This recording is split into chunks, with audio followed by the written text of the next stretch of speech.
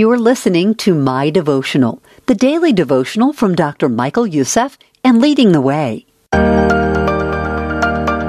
Part 1, The Word of God is an Instruction Manual by Dr. Michael Youssef. God's Word is an instruction manual for living, one that we must all learn to read and follow. The problem is that a lot of people, myself included, like to skip the instructions and just start pushing buttons until something happens.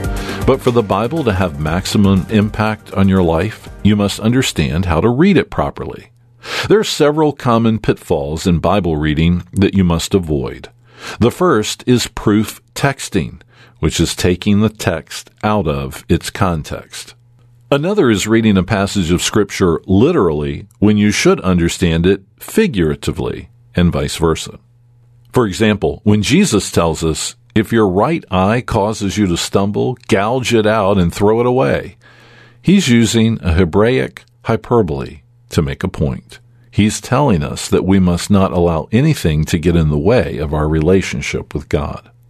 Other pitfalls include ignoring the historical and cultural context of the biblical passage, trying to understand the Bible without the Holy Spirit, and failing to practically apply the Scriptures to your life. There is no end to the damage we can do to ourselves and others if we're unaware of these pitfalls and fail to guard against them.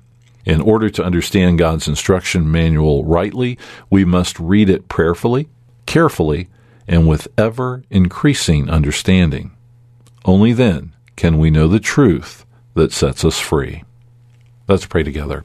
God, help us to read your word with diligence and integrity. May we see more of who you are as we study, and may we be uplifted by your wonder and beauty. We pray this in the name of Jesus. Amen. To take a deeper dive into today's devotional topic, check the show notes for links to additional resources.